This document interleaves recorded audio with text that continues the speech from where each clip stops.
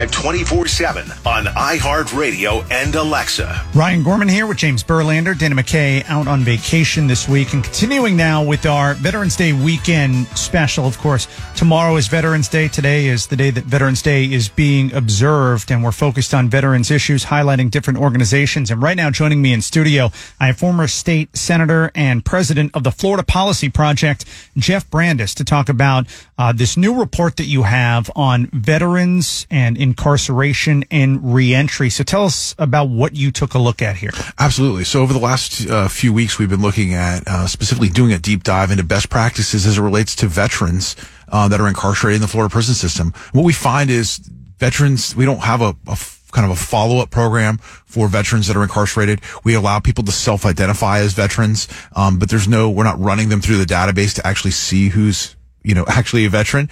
And then we're not providing any type of specialized veteran services. We have veterans dorms, but we aren't tracking to see whether those dorms are actually producing better outcomes. So some of our recommendations are to kind of run through a national database to track them, and if we're going to put them in dorms, veterans dorms, actually track the effectiveness, provide more trauma and informed care therapy to those that are veterans, and then look at home release and other types of confinement for those that are eligible.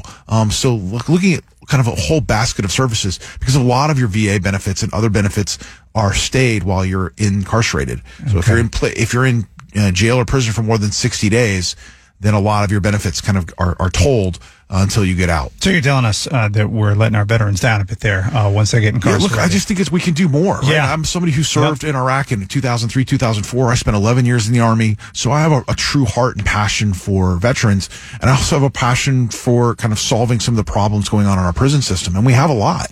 Yeah, we were talking about this off air a moment ago, and I just want you to give everyone a sense as to what our prison system, our corrections officers, what they're dealing with right now. You were giving me some really jaw-dropping information on the staffing shortages and the conditions, and this is an untenable situation. It's one of those areas of public policy that, frankly, only government can do. Yeah. And, frankly, it's been ignored for almost 2 decades. Right. And so, we find ourselves now in a position where we have 1,500 inmates in most of our facilities. We have about 85,000 inmates in total. 85% of our prisons are not air conditioned.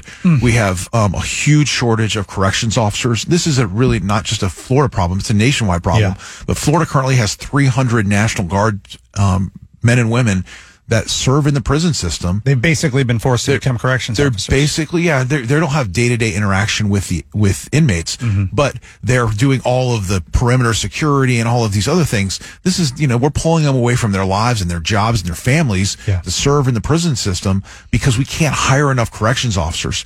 Most of our facilities have 1,500 inmates, as I said, but they don't have any education opportunities.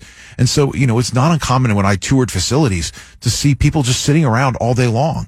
Really don't have a Department of Corrections in Florida. We have as a Department of Warehousing. Yeah, and why this matters to people listening right now is because eventually most of them are going to do their time and get out. Like 95% of them are going to get out. Yeah. Right, and the question is, do you want them coming out better than they came in? Yeah. And if you're not providing them services, again, look, about half of the inmates of Florida's prison system can't read at the 6th grade level.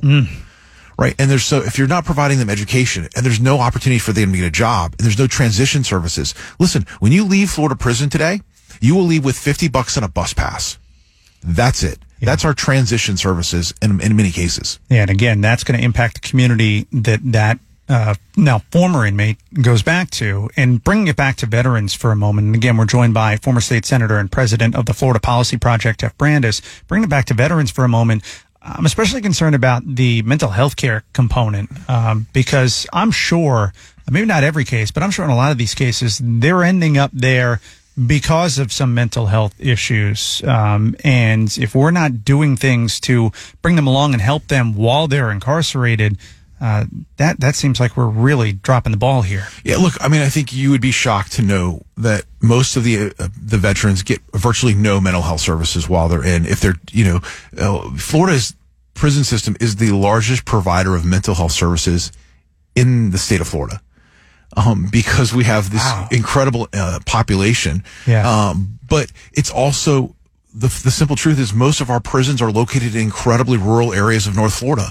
And it's very difficult to find mental health counselors, psychologists, psychiatrists that will serve in prison system in the most rural portions of Florida. Some of these counties don't even have a dentist. And you mentioned that's part of the reason there are these staffing shortages, because it's in rural parts.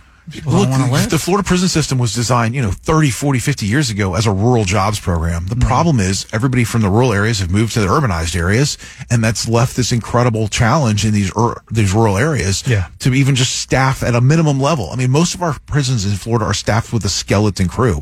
That can be dangerous, I feel like, for the staff there. It's incredibly dangerous for the staff. It's incredibly dangerous for those that are incarcerated. And largely that's why the gangs have taken over a lot of these prison systems, and why we have so many problems inside the prison systems today is because we're understaffed. And that affects everybody, including our veterans. Last question I have for you, because, you spent so much time in the legislature, you're so well-versed in all the different policy issues here in the state. What other veterans issues, more broadly speaking, are you really concerned about here in Florida? Well, look, I think Florida is, again, one of the most veteran-friendly states in the country, and I think you're going to see legislation this year. In fact, I was up there talking to a state senator who's working on a major piece of legislation focusing on veterans. And my advocacy to them was, look, don't forget about the people. We have almost 9,000 people incarcerated in the Florida prison system. Make them part of that. That are veterans as well. If you're going to be providing services to veterans, let's at least provide mental health services and other types of services to the veterans that are incarcerated. Look, these people are not the worst day of their life, right? That is not who they are. They serve this country. Right. They've made some stupid or terrible mistakes. And so we should at least provide the best practices that we can to ensure that we're providing them services that will help them in the future. All right. You can find out more about all the work that Jeff Brandes is doing at floridapolicyproject.com. That's floridapolicyproject.com. Are there ways for people to get involved and support? I mean, these reports that you're putting out, it's really important stuff. Yeah, my goal is to get to one report every single month, and we've already done things on affordable housing, kind of good governance. We've done 3 now on the prison system, looking at elderly in prison. But yeah, absolutely. There's a way to go on there and donate and support. And we hear from every day from families that are involved in housing issues, insurance issues, and corrections issues. All right. Again, floridapolicyproject.com is the website. Make sure you check that out. Former state senator and president of the Florida Policy Project, Jeff Brandes. Jeff, I want to thank you for coming in, for covering this kind of stuff, and thank you for your service too. Appreciate it. The Ryan Gorman Show, 5 to 9 every weekday morning on News Radio WFLA.